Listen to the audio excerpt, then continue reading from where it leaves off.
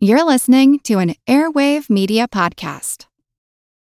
When you need mealtime inspiration, it's worth shopping Kroger, where you'll find over 30,000 mouth-watering choices that excite your inner foodie. And no matter what tasty choice you make, you'll enjoy our everyday low prices, plus extra ways to save, like digital coupons worth over $600 each week. You can also save up to $1 off per gallon at the pump with fuel points. More savings and more inspiring flavors make shopping Kroger worth it every time. Kroger, fresh for everyone. Fuel restrictions apply. Your brain needs support, and new Ollie Brainy Chews are a delightful way to take care of your cognitive health. Made with scientifically backed ingredients like Thai ginger, L-theanine, and caffeine, Brainy Chews support healthy brain function and help you find your focus, stay chill, or get energized. Be kind to your mind and get these nootropic chews at ollie.com. That's OLLY.com. These statements have not been evaluated by the Food and Drug Administration. This product is not intended to diagnose, treat, cure, or prevent any disease.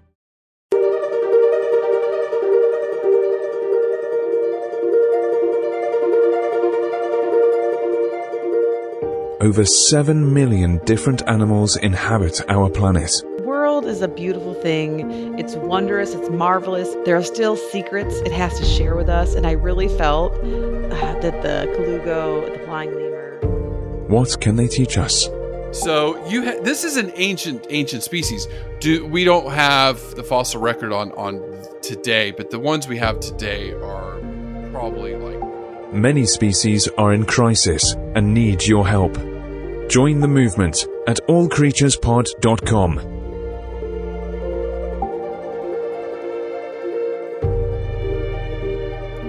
Welcome to All Creatures Podcast. This is Chris.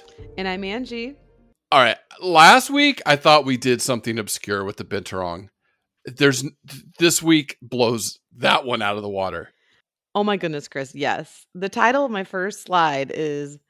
This is why we do this show after all of these years. Yes.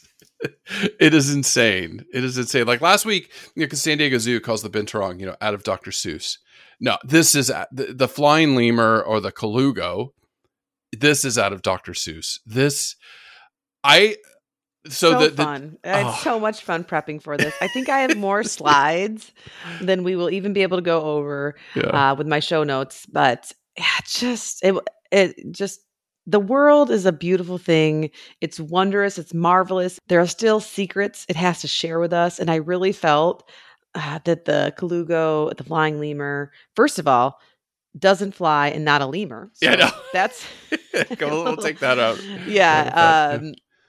But just to give you those quick little cliff notes, and we'll talk a lot about that. But I had no idea that this unique creature existed. And I'm just really excited to have everyone listening going along this ride and this journey with us. Well, yeah, I mean, so the genesis of all this is this week, Dr. Richard Dawkins' book, Flights of Fancy, is released in the U.S. Mm-hmm. It had previously been available, I think, in the UK, but now in the United States, you can get it. Beautiful book. That's episode 274. Talking about the evolution of flight. It was a great interview. If you haven't listened to it yet, please do. It's amazing to talk about science and the science of this. One of the greatest thinkers of our time. Yes. I mean, especially for us biology and nature nerds. Yeah. Oh, it's science. A scientist being able to have the chance to pick his brain for an hour was just amazing. And it was a great interview. So this week we wanted to cover a flying animal. Now, naturally, you would think of a bird, and for my brothers, we have some on the dockets. We do, and for my brother's birthday, we wanted to do kakapo. Sorry, Joe, we'll get to it. I promise you, we will get to it. But this one edged it out because this is a flying mammal. Even though it doesn't fly, it's not a bat, even though it kind of looks like a bat. But there's just so much to talk about this animal today, Angie.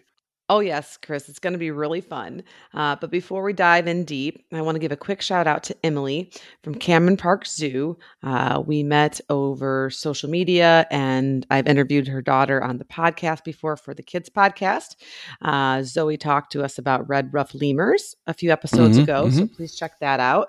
Zoe's passion about red-ruffed lemurs is very contagious. Mm-hmm. But Emily, being inspired by our podcast and just animals in general and wanting to help educate people about what she does at her zoo and conservation, she started a podcast with some colleagues, and it's called Pause Your Day, PAWS. And this is a fun podcast that just takes you through a day in the life of Chronicles at the Cameron Park Zoo in Texas. So if you can, check out Pause Your Day and show Emily from Cameron Park Zoo your support. That would be greatly appreciated. Yeah, and Zoe, it's always fun listening to those podcasts and just the excitement. We have some good ones coming up too. Yeah, we do. Oh my goodness. We do. We have more kids podcasts coming. So check those out. Okay.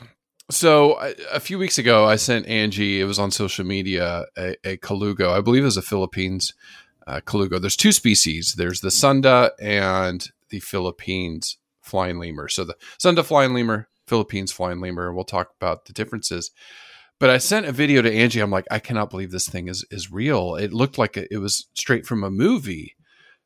So when I came to, thinking about you describing this, I was like, okay, I'm going to sit back, make some popcorn, and listen to how you explain to the listeners what in the heck a flying lemur looks like, because it is so crazy. Challenge accepted. All right. Oh my goodness. It is a really, really cool creature. Well, to begin with, Chris, a lot of people say the Colugos or flying lemurs look like a cross between a bat and a primate.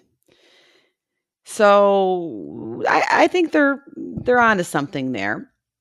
But they are a smallish size, anywhere from 2 to 4 to 5 pounds, depending on which species of flying lemur you're talking about. And what really sets them apart is this web-like membrane called the patagium that connects all 4 of its limbs together. It's like, imagine if you put a cape on and then you held it open with your hands and then taped it to both of your feet and then opened up your legs. So when the flying lemur is gliding through the air, if you're looking up at it, and there's some really amazing videos on YouTube that just were breathtaking watching this thing glide from tree to tree. And in fact, I think National Geographic even put a camera on the underside. Yeah, of I watched that one. Yeah, it was really cool. I watched that one. Yeah, but it looks like a kite, okay, with like a head sticking out. And when it's not flying, it looks like a bat/primate. With that, it has a small head, and some say that the Philippine head resembles that of a flying fox, that type of bat. I think it does a little bit, but the head is small. And the eyes are large. And this is what reminds me more of some of these old world primates. And with these large eyes, they're excellent for their vision at nighttime. But then their ears are just most darling little small rounded ears that make them almost look mouse-like or rodent-like, I suppose. And they have a long snout and a cute little pink nose, which can be reminiscent also to, I think, of a rodent or maybe a possum. So I'm not doing them justice, but their heads are darling. And while the Colugo or the flying lemur is clung to a tree, their fur is gorgeous. The Sunda or the Malang flying lemur has really thick fur that's almost like gray, a little bit of brown, sometimes even flecks of red or black in color. But it has this mottled or it's camo. It's a camo pattern. It blends in so well against the trees. It's amazing. Well, it's incredible. It looks like the lichen on the trees. So it's almost like patchwork or mottled gray and white, but just really, really pretty. But it does help them blend in. Whereas the Philippine flying lemur tends to have more of a dark auburn, red or deep brown color to their fur, but also very thick. And you can often see white flecks or spots in their fur, but they don't have as much as that lichen mottled pattern as the Sunda or the Malayan does. So, but really, really beautiful fur. And they do have a tail. The tail length is medium in size, so it's going to be longer than a bat, but definitely much shorter than the lemur tails, right? Like we think of a ring-tailed lemur with this just really prominent tail. So definitely not like that. Pretty short in length. But the crazy thing is the patagium, or this web-like membrane skin, connects to all of their limbs, like their arms and their feet, but connects to the digits. So each finger or toe, if you will. So their fingers and toes are webbed. And it extends also to the back of their neck. Like I said, if you had a cape on your back. And then it also extends to the hind legs, right? But then to the tail. Yeah. So because it does extend to the tail as well, this patagium, it's an odd shaped kite. It's not a traditional diamond. It would be a, let's see, 1, 2, 3, 4, 5, 6, like a hexagon shaped diamond, with a little head sticking out. Yeah. And the skin is just gnarly. And we're going to talk a lot today about how of course, they use the skin to glide, right? To get the aerodynamics. It acts like a parachute, more or less. But they also use it for some really cool parenting behaviors as well. And they're just a fascinating creature to watch, even if they're like sitting upright on a tree, or sometimes they hang from a tree upside down. We'll talk about that when we get to behavior. And because of them being mostly nocturnal and where they live, there's still a lot we don't know about them, which I love a good mystery. So I did a lot of deep dive digging, and I did find out some pretty cool behavior facts, some old studies dating back from the 70s, 80s, and 90s. And then I was really excited to see a fair amount of literature in the past 4 to 5 years, really trying to figure out what's going on with some of the habitat loss and what the actual counts in some of these parks in Southeastern Asia are. So yeah, for me, the flying lemur, or the Colugo, is a great story of hope and also mystery today. Oh, tons of mystery. And, they say it looks like a lemur, and so that's where it got its name, the flying lemur. But as we're going to find out, not really that closely related to him, but a little close. We'll get there. We'll get there. Now, the Sunda is the bigger of the two. It can get up to 27 inches long, or 70 centimeters. So not tiny. We're not talking sugar gliders that can fit in your hand. Oh, no. These are hardy. You would see these on a tree if you were looking and had the right tools and equipment. But like you say, they only weigh up to 4 to 5 pounds, like not very heavy. So that helps them, get some distance with their gliding. Wingspan in the Sunda is like 28 inches or 70 centimeters. The Philippines flying lemur is smaller. They get up to like 15 inches, up to 3 pounds or 1.5 kilograms. So not quite as big. But, the two species, like we said, the Philippines, in the Philippines, Southeast Asia, that is where they are. That's where they live. Now, the Sunda goes from Burma down Thailand, Malaysia, and then down into Indonesia, Sumatra, and Java. So that is the two regions where they're at, and that's where the two species are. And basically, these animals live in the canopy of all the tropical forests in that region. So, and I think before we even started, and you're going to talk a little bit about this today, but you said like the Philippines has like the 5% of all biodiversity on Earth or something crazy like that? Yeah, let's jump right there because, it's on our bucket list, Chris. I know. It's closer to you than it is me, but this is my sales pitch to everyone on why the Philippines is incredible and we need to all go there. It's 7,600 plus islands, okay? And within these islands, it's estimated that 5% of the world's plant species live in the Philippines. And half of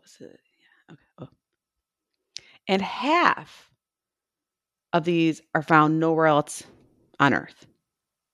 And then looking at just wildlife, the Philippines hosts one of the greatest concentrations of various species of animals, to include at least 20,000 that are only found in these islands. It's incredible. Yeah. The island is beautiful. There's nature everywhere. And researchers think that one of the reasons there are so many species on the different islands is because these small islands tend to encourage or select for speciation because there's not a lot of habitat. So the animal needs to change a part of itself to either maybe start flying or stop flying, right? That happened a lot in New Zealand with your kakapo. Yeah, kakapo and then kiwi, even kiwi ground dwelling. Yeah. Exactly, Chris. But of course, due to just typical pressures that are everywhere with deforestation and urbanization, more than 700 of these native species are threatened by extinction. But what's really exciting about the Philippines is in the past 10 years or so, they've made huge efforts to save a lot of these species and to help protect their habitats and get these species to reproduce. There's a lot of sustainability, a lot of ecotourism at the national parks, and there are conservation groups that are focused just on these areas. And there's tons of education. There's tons of support around the national parks to help patrol, to stop poaching and things like this. Groups of people have even bought land to keep it natural. And species that are in big threat, for instance, the Philippine eagle, which is, there's only like 400 pairs in the wild. Okay. They're critically endangered. Oh, man, really cool. Yeah, we got to cover that, the Philippine eagle. They do a lot of captive breeding programs there to help increase the numbers. So, yeah, they're taking their biodiversity, 5% of the world. So the Philippines is taking their biodiversity seriously. And even though COVID-19, of course, has stopped a lot of travel, they're hopeful that that's going to pick up again soon. And because people, like, if you're really wanting to see some rare wildlife that you can see, they can't see anywhere else in the world. Some of the species, Chris, I think we need to cover in the future, like I said, the Philippine eagle, Philippine crocodile. It's one of the rarest in the world. They have the tamaroz. That's the bovine species. It's native to the island and it's small but darling. You'll love it. And of course, they have those primates, the tarsiers, which are tiny. They're like the second smallest primate, and they communicate with each other through ultrasonic sounds. Okay. Yeah, okay. really rad stuff. Yeah. So, yeah, that's my pitch of why we might not be able to travel the Philippines this year for you and I on the podcast, but we're going to cover more of these species and let's put it on our bucket list. Yeah. No, I would love to go there. Absolutely. Like tons of birds, all sorts of beautiful things. And now the Colugo, these things are just amazing. And so this week, Angie, I know, so we did the binturong and we were looking at Southeast Asia. We talked about palm oil. One of the things we talked about the binturongs and what's important with these flying lemurs is seed dispersers. And we say this like almost every week. Seed disperser, this bird, this animal. It's one of their primary roles as ecological engineers, and they do pollinate too. So they have this key critical role in helping maintain these biomes. So with seed dispersals, I really kind of dig into this a little bit because we talk about it so much and we always say, oh, it's important. And then we go on to the next thing. And I think people really need to understand what it means, is when an animal eats a plant, fruits, nuts, they ingest these seeds and then the seeds go through their digestive system and then they go out in the feces. So it's like a natural system for, one scientists described it as like power washing seeds with acids. So it helps strip away some of that outer coating, some pulp, things like, it kills fungus and pathogens that might harm the seed. And it helps improve. I never thought of that. And it helps improve germination. And then with the dung, and the poop, that's fertilizer for the seed. So here you have the seed with its own fertilizer. And it's ready to germinate. So there's this what kind of relationship do you always call that, Angie? Like a the reciprocal, where the animal's getting nourishment from the plant, but then the plant's getting symbiotic, and the plant's getting benefit for the animal eating it, because I think that's mutual symbiosis. So the plants need this. I mean, they're living organisms. They need to reproduce like us. And in most plants, it's sexual reproduction. That has male parts and female parts, and it produces male gametes and female gametes. And that is one way that they are able to diversify their genes. And this is really breaking it down very simply, because plants are a little bit way more complex than this. But if you just think about it, we talk about it in tons of other species. You need gene diversity to survive disease, to survive heat changes or cold. So with seed dispersal, so a plant sitting there, it can't walk off and breed, right? It produces its strategy to produce seeds, or has other ways. Some plants, use bees with flowers, or like we said, the Colugo can pollinate, bats pollinate, birds pollinate. And then even some are dispersed by the wind, right? Because the plant can't move around. So it needs to get its seeds as far away as possible, because it doesn't want to breed with itself, even though some plants can, it doesn't want to breed with plants with similar genetics around it, right? So what seed dispersal is doing is getting these seeds, these genetics of these plants, as far away as possible to breed with an unlike similar species, same species. So it can breed with another plant to get genetic diversity. I mean, that's pretty much every animal, living thing on Earth does that. Insects need to do this. A queen bee can't mate with the males that she produces in her hive. She needs to go out and breed with males from other hives to have genetic diversity. So seed dispersers are doing this for the plants. So these animals are eating these seeds and then dispersing the seeds wide and far. Now, the world record for the longest seed dispersal, do you remember? We brought it up long time ago in a different pod on a different continent with a different animal that dispersed the seeds longer than any other animal on record. It must be a bird. No. Let's play a charade. Okay. It doesn't swim in the ocean, so there you go. It's terrestrial. Okay. Different continent. These animals walk long distances, very long digestion compared to some others. Okay, think of an herbivore. Ding, touching my nose. A wildebeest, because they migrate.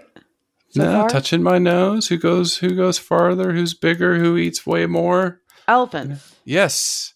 Savanna elephants. I pick you next time we do charades. Chris is on the screen tapping his nose. Come on, Angie. Come on. I know it's late there. You can do this. Okay. Yeah. That was 300 pods ago. It was very long ago. The African savanna elephant, I think I mentioned this once, on record up to 65 kilometers away.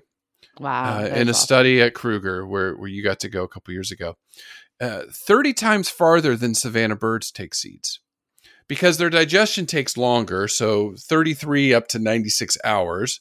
So when the elephant, acacia trees or some of these other fruits that it likes to eat, walks out and can spread those seeds 65 kilometers. So as far as an environmental engineer or a biome engineer, they're critical, because they're especially elephant dung is massive. So you have this big pile of dung with all these seeds, and boom, you have new trees growing, right? Or new plants. So, even right now, forest elephants, this is where we have an ecological crisis, because they are just being poached left, right, and center. Really, really bad.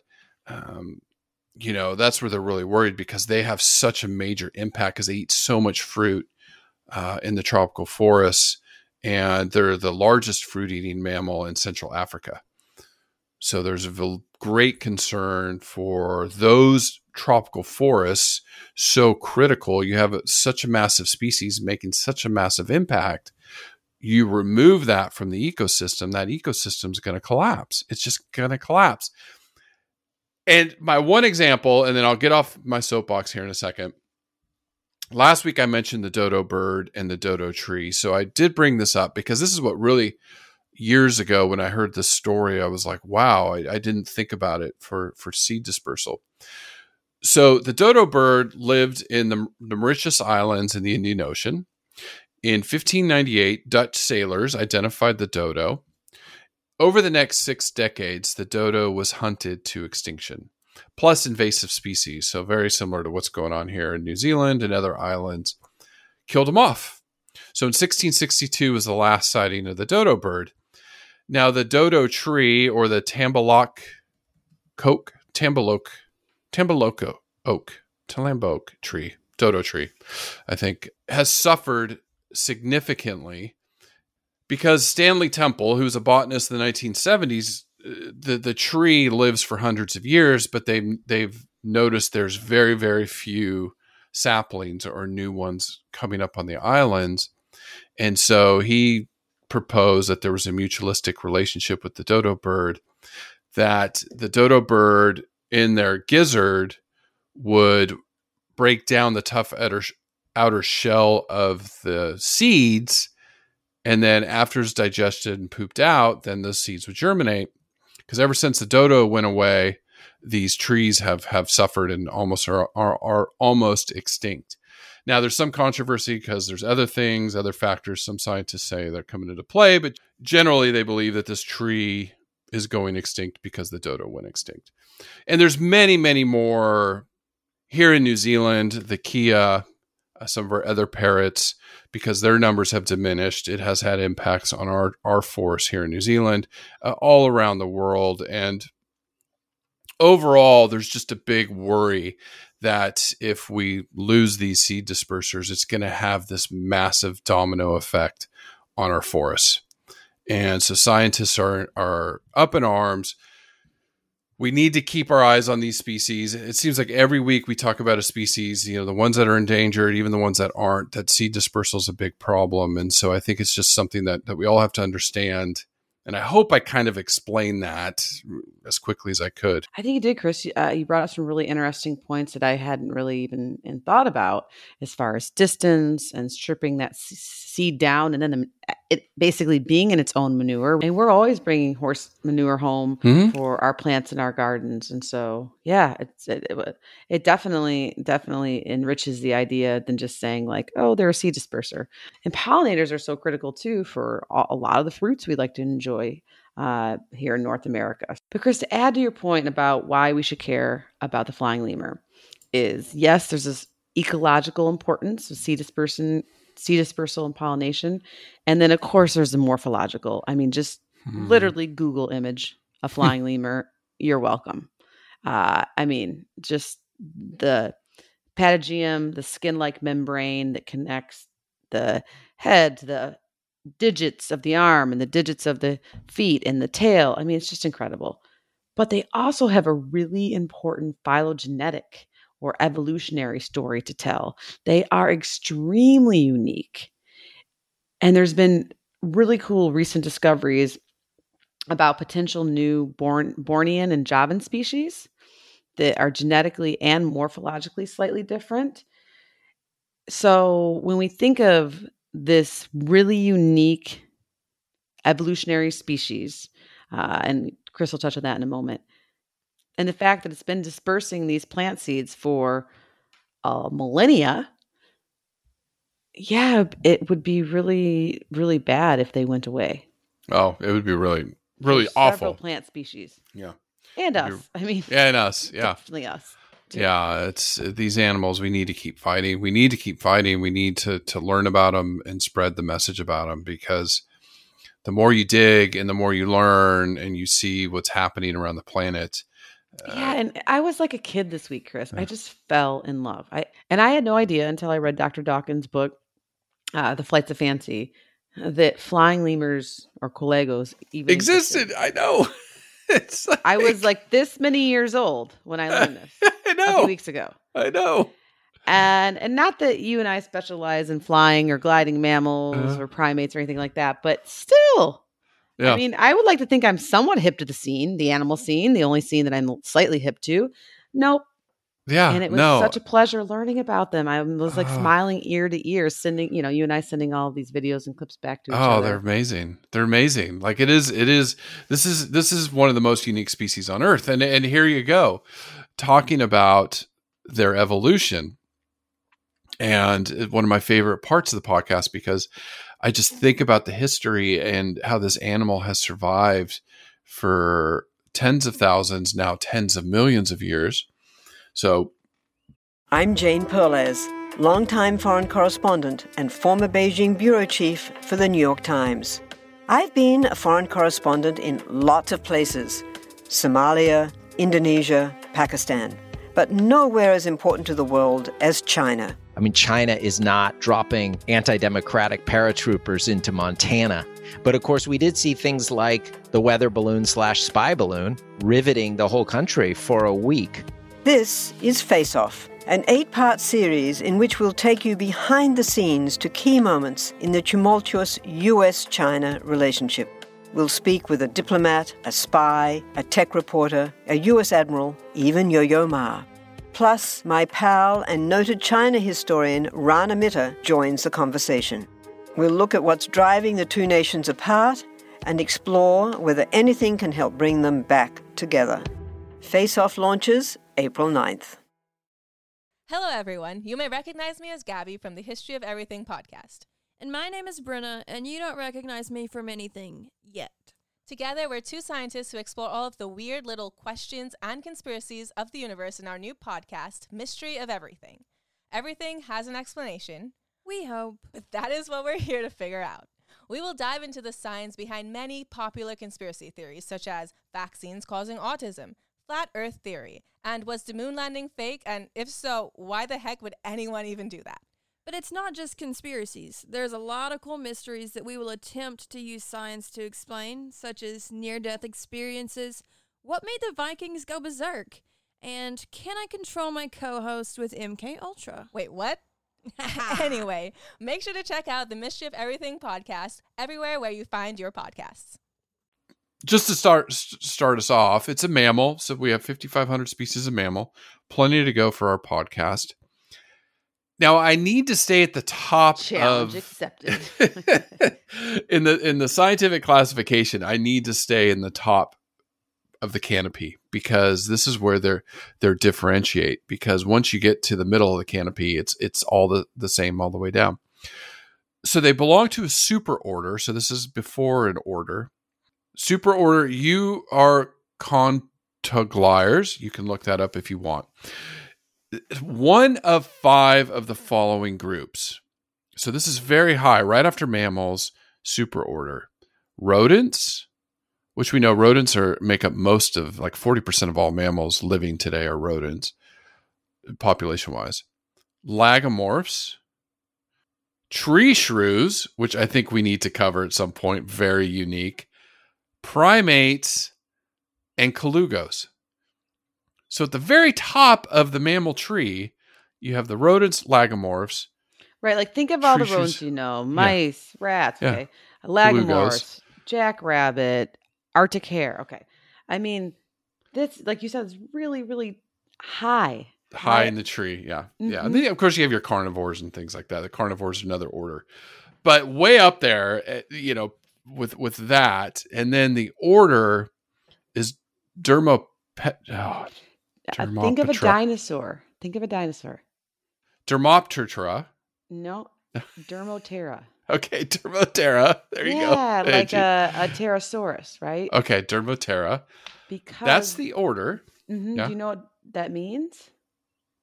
Skin. Derma, skin. Yeah, got that one. And ptera, wing. Wing. There you go. Yeah, skin wing. There you go. Okay, I got the derm part. I think it's really cute. We both said like skin wing in unison, like skin wing. Because it is. So in that order, there's only the colugos, and that's it. So only 2 living species. That was my point on why we should care. And I'm not even an evolutionary buff dork. Yeah. Yeah. Like me. Yeah. I was like, this is I was like, yeah, I was totally dorking out about this. So there's only one other species that I can think of that we've covered out of the 180 that we've covered that had its own order that was really unique. Trivia, charades. Let me get you on screen. 200 million years old. I was listening about a little bit about today, again, on a different podcast I was listening to. Has a third eye in the forehead, but it's just for light sensor. Okay, it's a lizard. Does it live No, don't call it a lizard. He was made clear on this podcast. I'm trying to get this guy. Tuatara. Yes, the Tuatara. Oh, yes, I'm waking up. I have an expert I'm trying to wrangle to get on the podcast.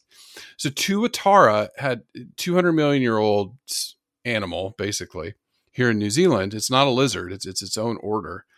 And now I love how offended you are that I called it a lizard. You're like, no. This podcast. I told Angie I'm trying to recruit this guy to see if he'll come on our podcast and I can interview him. And he's really play that back later. He's like, don't you dare call it a lizard. It's not on my watch, Angie. I'm like, okay. I mean, it looks like a lizard. It does, but they're amazing. But I love this fact. It is really unique. Yeah, it's a really unique reptile. Really unique reptile. And the Colugos, extremely unique. Now you have the two living species, the Sunda and the Philippines. The family's the same. Genus is the same. The genus is Galeopteris, and then the species name is Galeopteris viridis is for the Sunda, and then and then the genus is Cynocephalus for dog-headed for the Philippines, volans. So the genus does differ, but the family's the same all the way up to the order is the same. So, then obviously there's a lot in the fossil record that have gone extinct in between there. That's where some of that classification comes in. But now this is an ancient animal. Mammals first appeared, you're going to see anywhere from 180 million to over 200 million years ago. There's still some debate. And the missing link, the link is cynodonts. So this was like a large cat that looked like a mammal, but it still had some of that reptilian parts to it. So the mammals came from that. That was the crossover species. So the earliest mammals were very shrew-like, about 180 million years ago. Okay. So that's how old our ancestors are. Now, sky gliders, this is what I loved this week studying this, was a very early adaptation by mammals. And this is something we got out of talking with Richard Dawkins. So the earliest sky glider, and I'm not even going to attempt this name, Meiotagium furculiferum. Okay. That was it. It was a fossil found in China that lived about 150 million years ago that looked like a flying lemur / squirrel. So they had that web of skin stretching from their front legs to hind legs. So it's like that patagium. So you had this thing evolving that long ago. And a lot of, in reading, Richard Dawkins' work, a lot of this convergent evolution where you have sugar gliders, marsupials, so like sugar gliders and greater gliders in Australia that glide. Then you have the flying squirrels. Now we have flying lemurs. So 150 million years ago, you had mammals flying like the flying lemur. I want to be there. I want to see that. Somebody needs to make that movie. Well, no. Okay. So the Colugos, this is how ancient these animals are.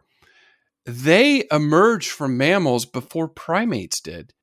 They branched off mammals 86 million years ago.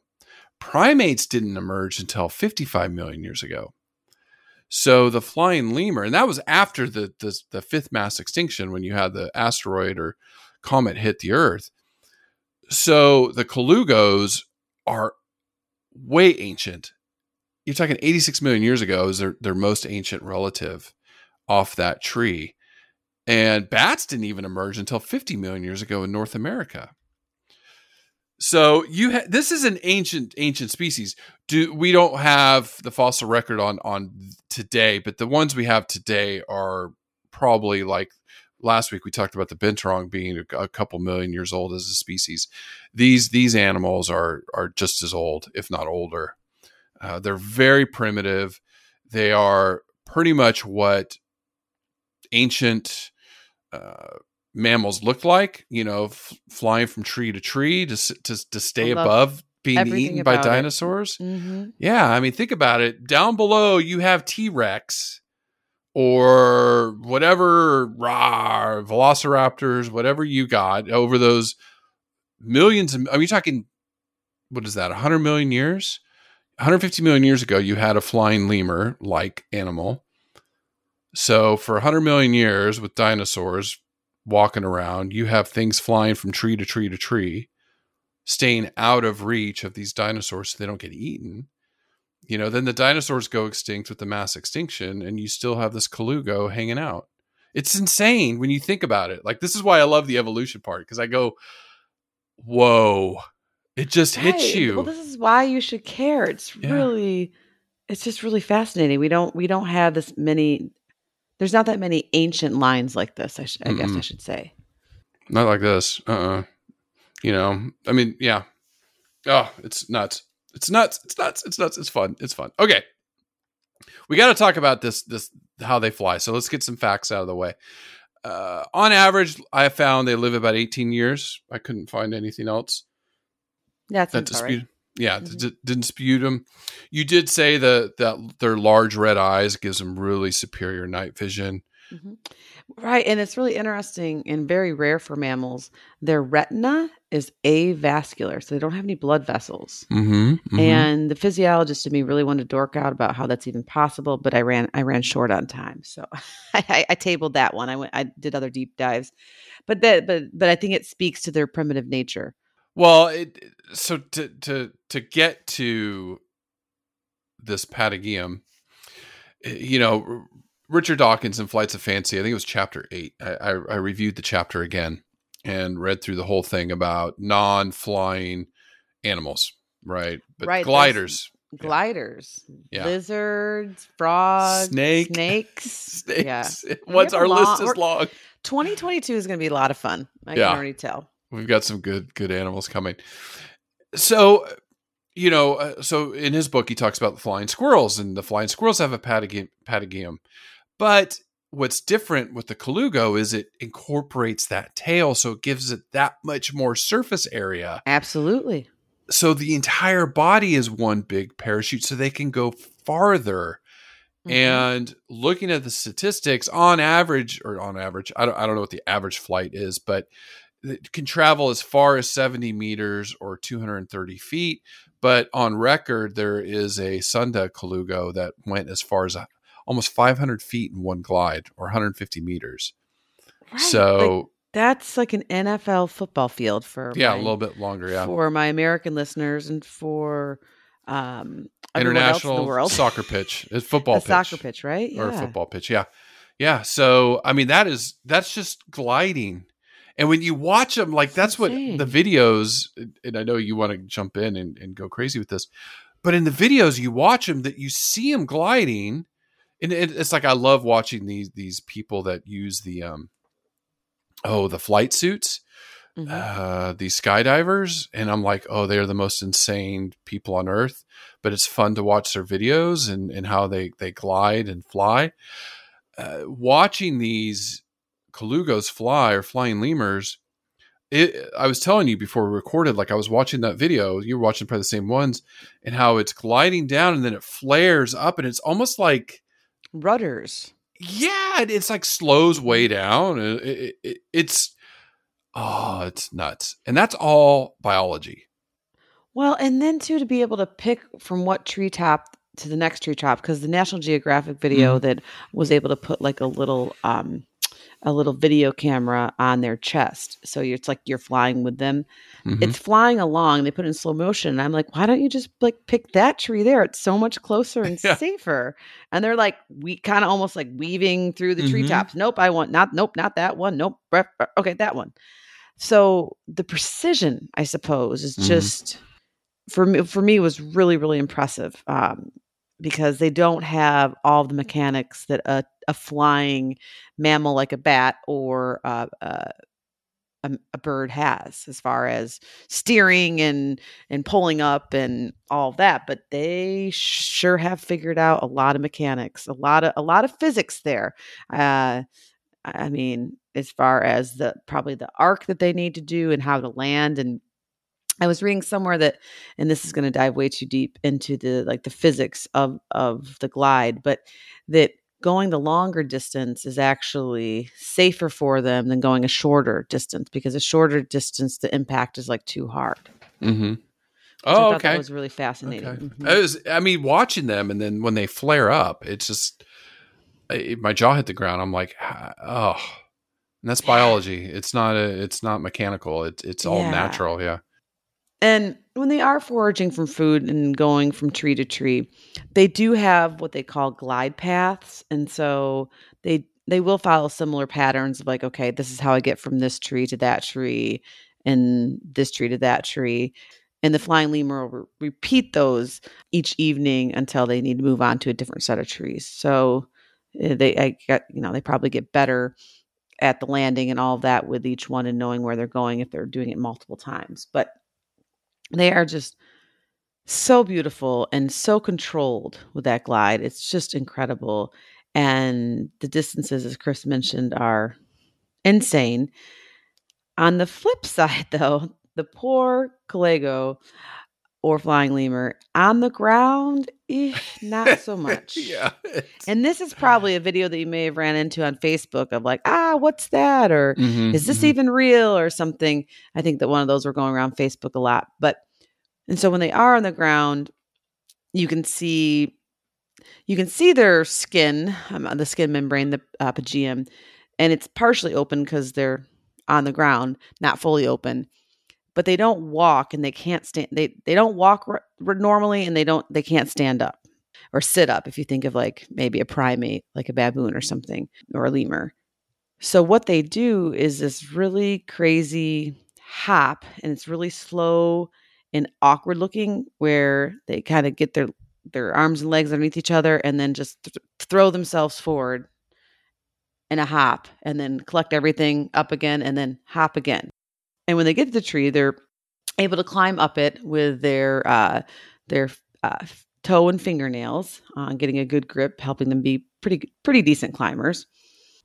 And then they'll hang out in the tree foraging, and we'll talk about what they eat here in a second. And when they decide it's time to go to the next tree, that's when the show starts, right? Mm-hmm. That glide. But boy, it's so different. It's like night and day to see them gliding through the air and then see them on the ground.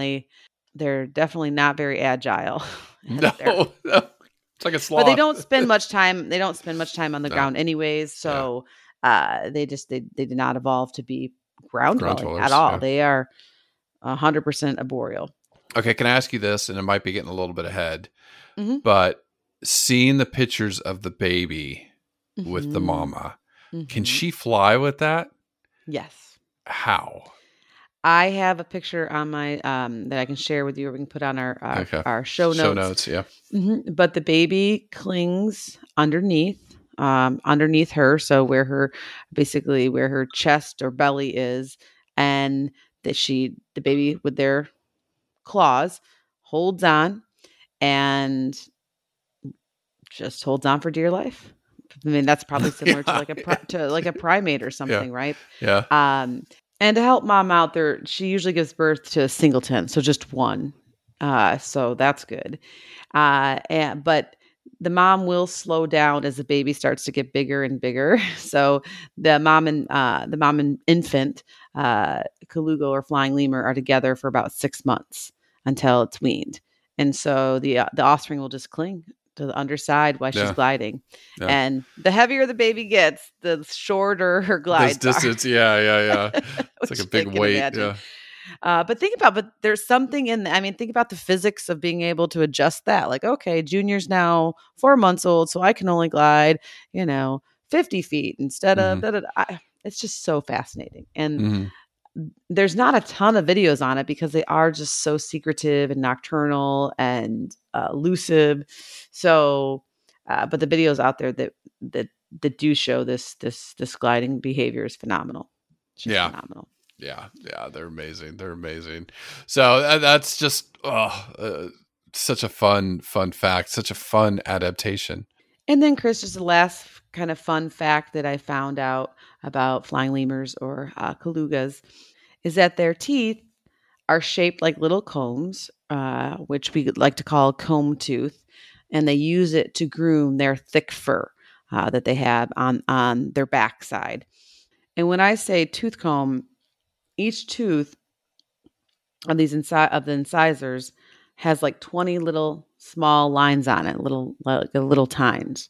So these indentations are really helpful in just having them look good and keeping their fur nice and clean. It's like a lemur. I mean, remember in the I forgot to mention this in evolution, in the mammal tree, colugos are our closest relative, primates.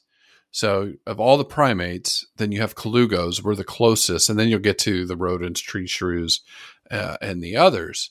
So they're not primates, but they're very close to primates. Remember, they broke off first. So you would say they're closer to primates than they are to either bats or shrews. Yes, you're absolutely right. You're absolutely right. They are, and then the lagomorphs. So in our superorder, the primates. Primatomorpha. So there's even that's what's so interesting. It's like you got the super orders, and then some other order is Primatorphia, Primatomorpha, which has colugos and us primates.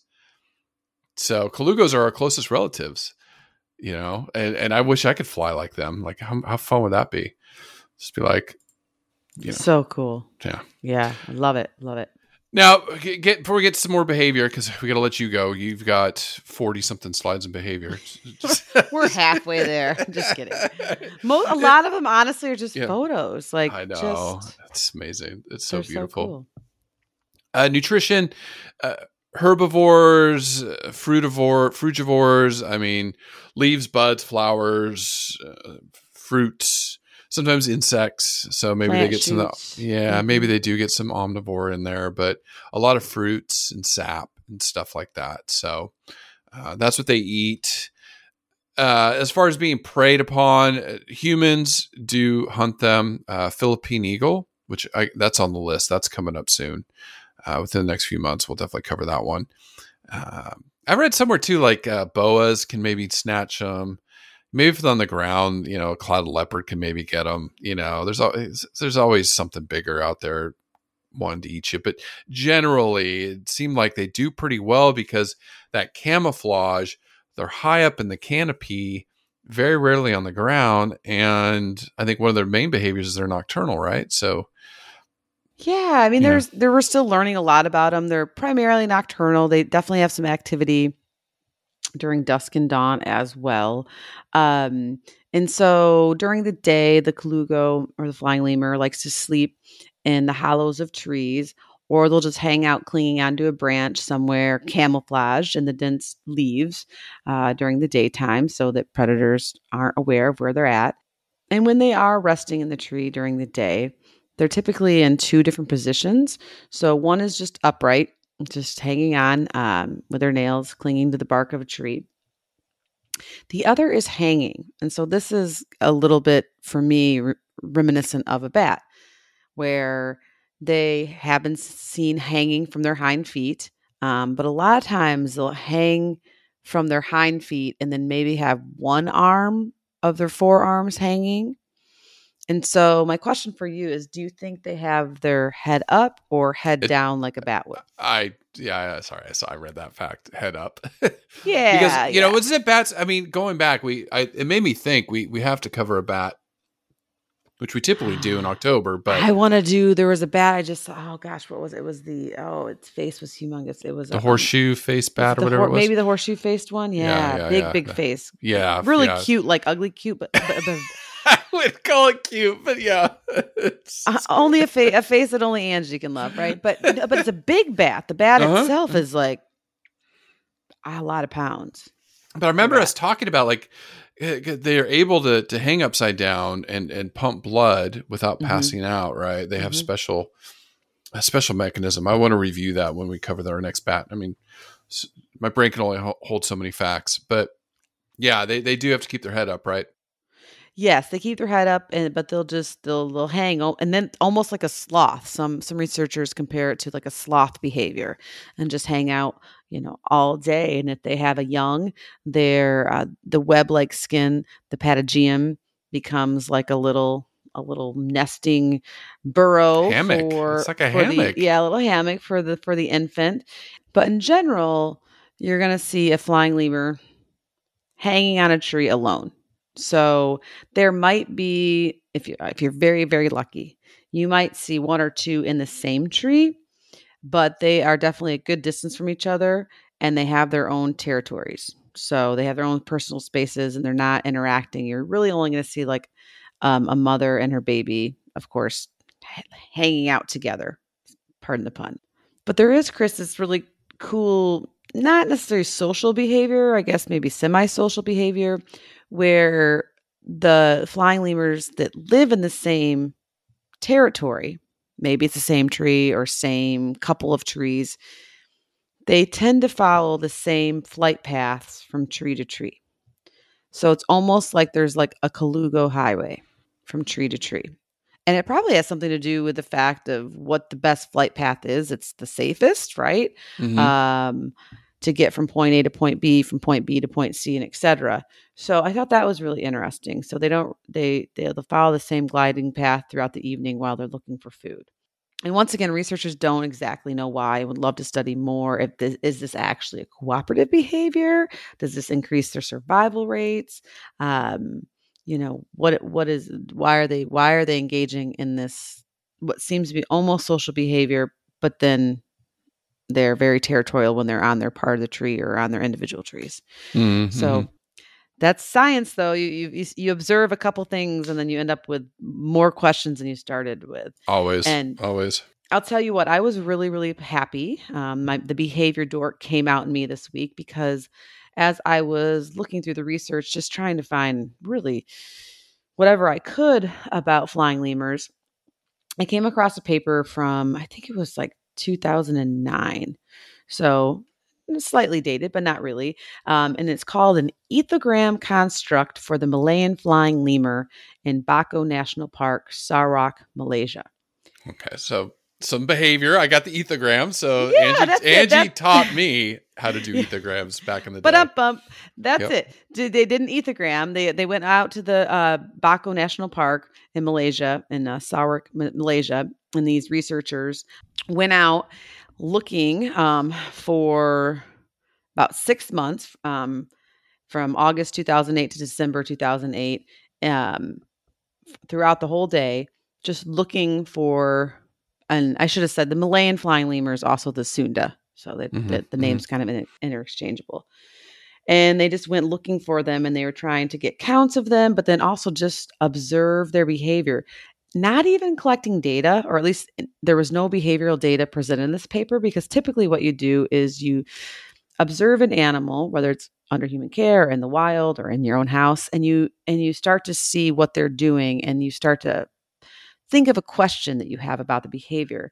And so the ethogram acts as a list of behaviors, very, very descriptive, because the way your two house cats are going to interact socially, affiliative, whether they're nice interactions or aggressively mean interactions, are going to be different and look different than the way two dogs in your house are going to interact socially. And so the ethogram's job is to be very species specific and really describe the behavior. Like if you're talking about climbing, are you talking about climbing 1 foot up and down? Are you talking about, if you're talking about walking, are you talking about 1 or 2 steps, or 5 to 10? If you're talking about gliding, is that from, is there a certain distance or a certain height? And especially when it comes to like social and reproductive behaviors, can be very specific.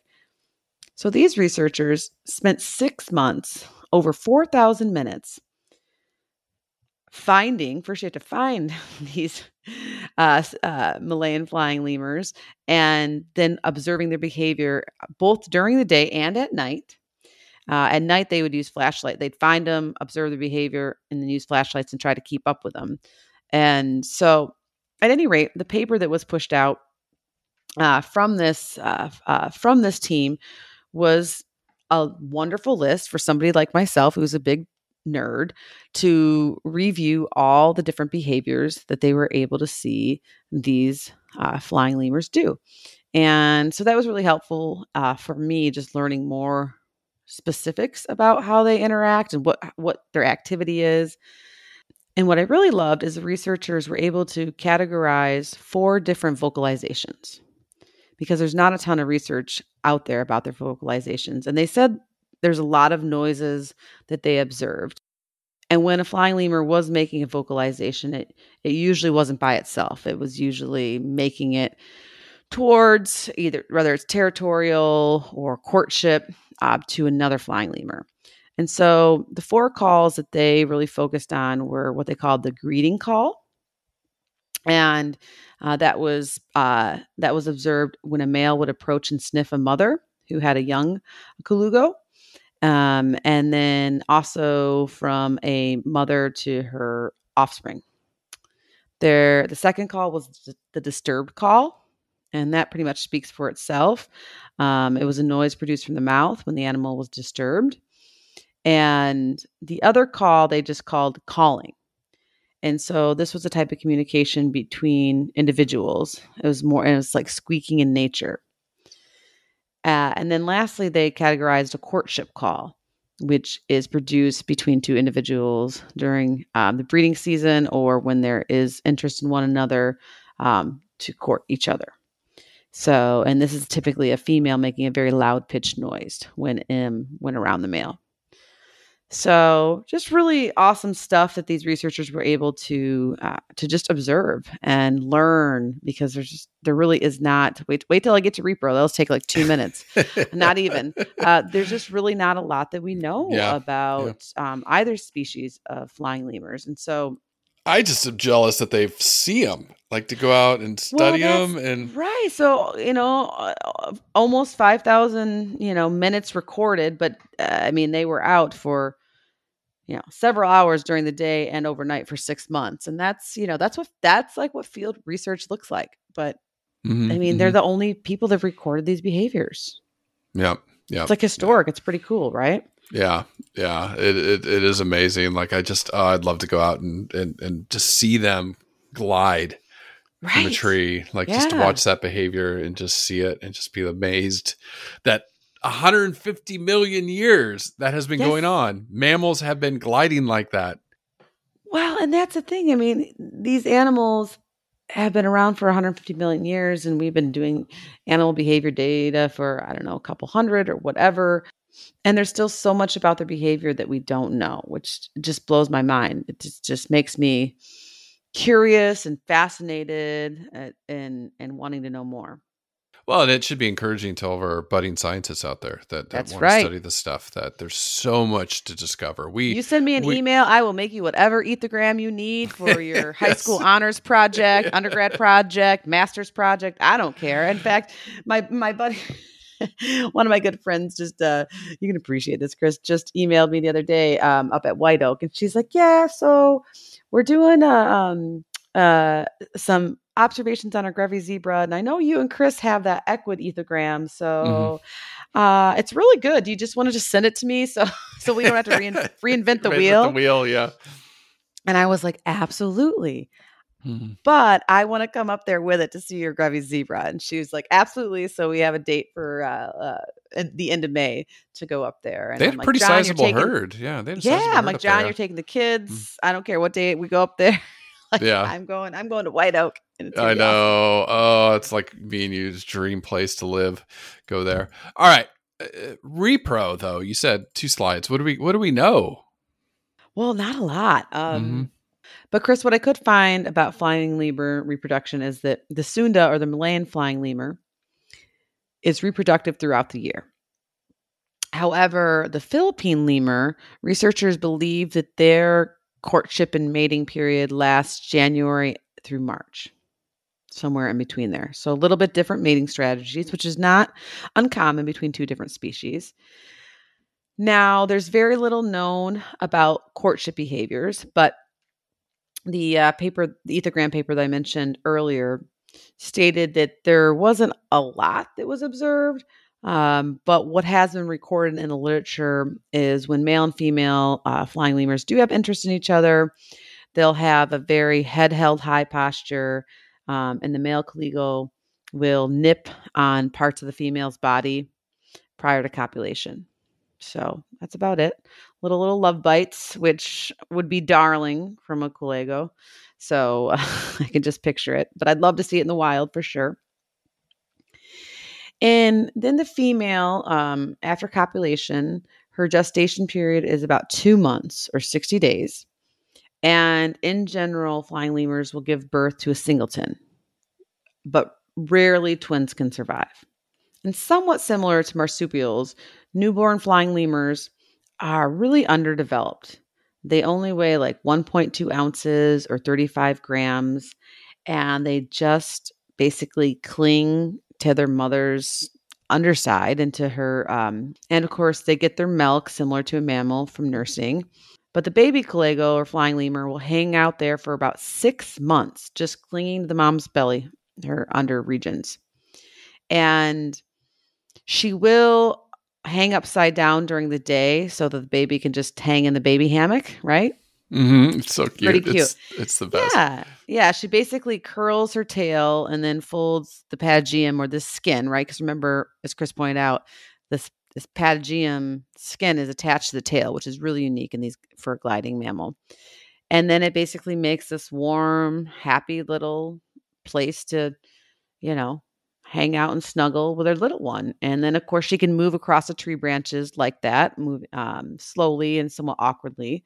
But still, it's like a baby wrap, a baby, I love to wear baby Maddox. And so gliding from tree to tree.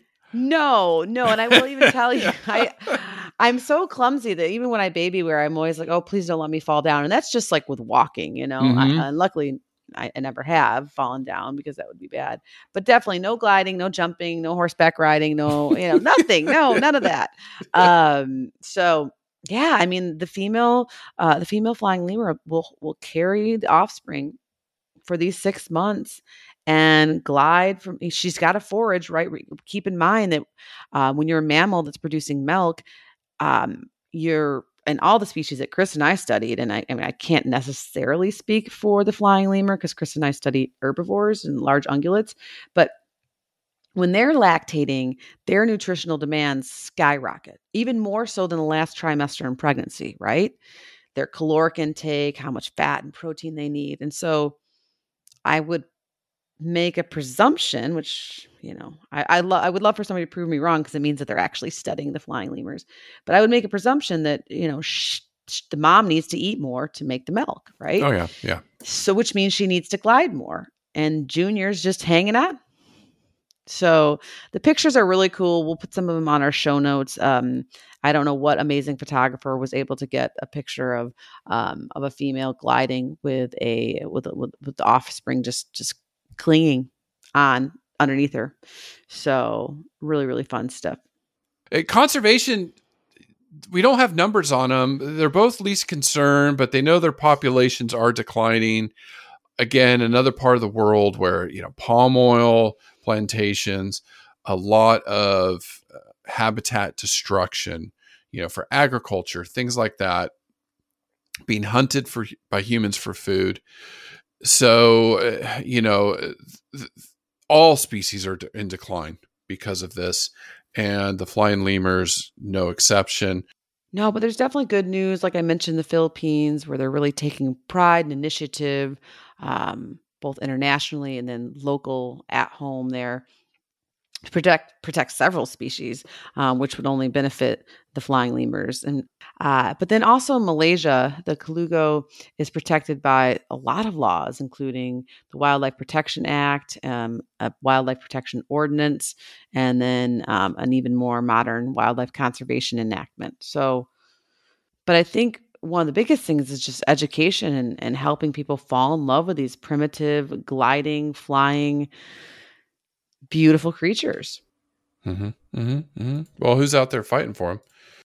Well, Chris, the organization that I really want to highlight today doesn't specifically work with just flying lemurs in the Philippines, but instead wants to protect all of the awesome biodiversity in the Philippines. As we mentioned, it's a hotspot, great concentrations of wildlife, at least 20,000 species, which are not found anywhere else in the world. And so this group is called Conservation International, and they can be found at conservation.org. And they do tons of projects in the Philippines to basically build awareness and help improve locals' understanding of why it's important to save the biodiversity, which in fact would help the flying lemurs. And they do this through lots of educational enrichment and improving the livelihoods and awareness of locals that are living in the areas. They work with strategizing and strengthening law enforcement. And then, of course, they're always doing cutting edge research. One of their projects is called the Protect Wildlife Project. And that is an international collaboration of scientists and conservationists and law enforcement, just working to learn more about the animals that live in the Philippines and how to help protect them. And so I just think it's a great organization. Once again, that's called conservation.org/Philippines to look at those projects specifically focusing on helping protect diversity in the Philippines. Yeah, no, it's an area of the world we're going to start focusing a little bit more on. I can't wait to cover the eagle there because I know it's massive. I know it's a massive bird. It'd be amazing to cover. Well, I mean, this week conservation tip, I couldn't find anything specific. I just reduce your carbon footprint.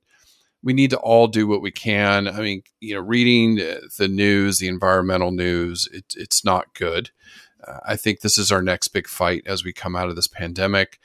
But anything you can do individually will make an impact. And I would say support politicians who support green energy and green policies. It's a with fight. Your dollar. Mm-hmm. Yeah. We talked about it last week, supporting companies that are, only buying sustainable palm oil. We all have to change our behavior and demand better from the companies that we spend our money with, and then the politicians that represent us from around the world. Not just in the US or Canada or the UK, Australia, where a big audience is, but, to my fellow Kiwis here in New Zealand, throughout the world, we need to all do our part and start changing our behaviors and making some sacrifice. It's going to take sacrifice from all of us to change some of our habits. I can go off on all the things I've done myself, personal self, to change. But if we all do it, we're going to leave a better planet when we leave here for our children, grandchildren, and so on. So thank you so much. Lemurs. Yeah, and the flying lemurs. Yes. A long, long time. 86 million years ago, they emerged. 150 million years we've had mammals. That glide. It's just magical. Flying from tree to tree. So thank you so much, Angie. Great job today. I know it's late there in Florida, but amazing research you've done. And just want to say thanks to you and thanks to our listeners, and just spread the word, share this podcast, show this Colugo or a flying lemur on your Facebook feed, Twitter feed, Instagram feed, TikTok, whatever, and say, yeah, these things are real. Listen to this podcast and you'll learn more. It would mean a lot to me and Angie. So thank you. Yes, absolutely. And if you're an animal lover, or someone who is, I can't recommend enough Dr. Dawkins' new book, The Flight of Fancy. It is just a conversation piece. The artwork in it, if you love art, the artist was just phenomenal as far as depicting some of these fantastical creatures, right? I mean, it's almost like a coffee table book, and really fun to read, easy to read, even though he is, an evolutionary scientist. But it got Chris and I generated a lot of conversation between Chris and I. And so it was eye opening and much more fun for me to read before bed than watching Netflix. Yes. Yeah. He loved that comment too when you said that you'd rather. It's true though. Yeah. I mean, maybe it's just like a slow couple of months on Netflix, but I'm like, I'm going to read this book. It's great. Yeah, it was just the storytelling was incredible. And it was just, it's a great book. Well, thank you for listening and stay tuned. We'll be back soon with another species. Take care. Bye-bye. Listen, learn, share. Join the movement at allcreaturespod.com.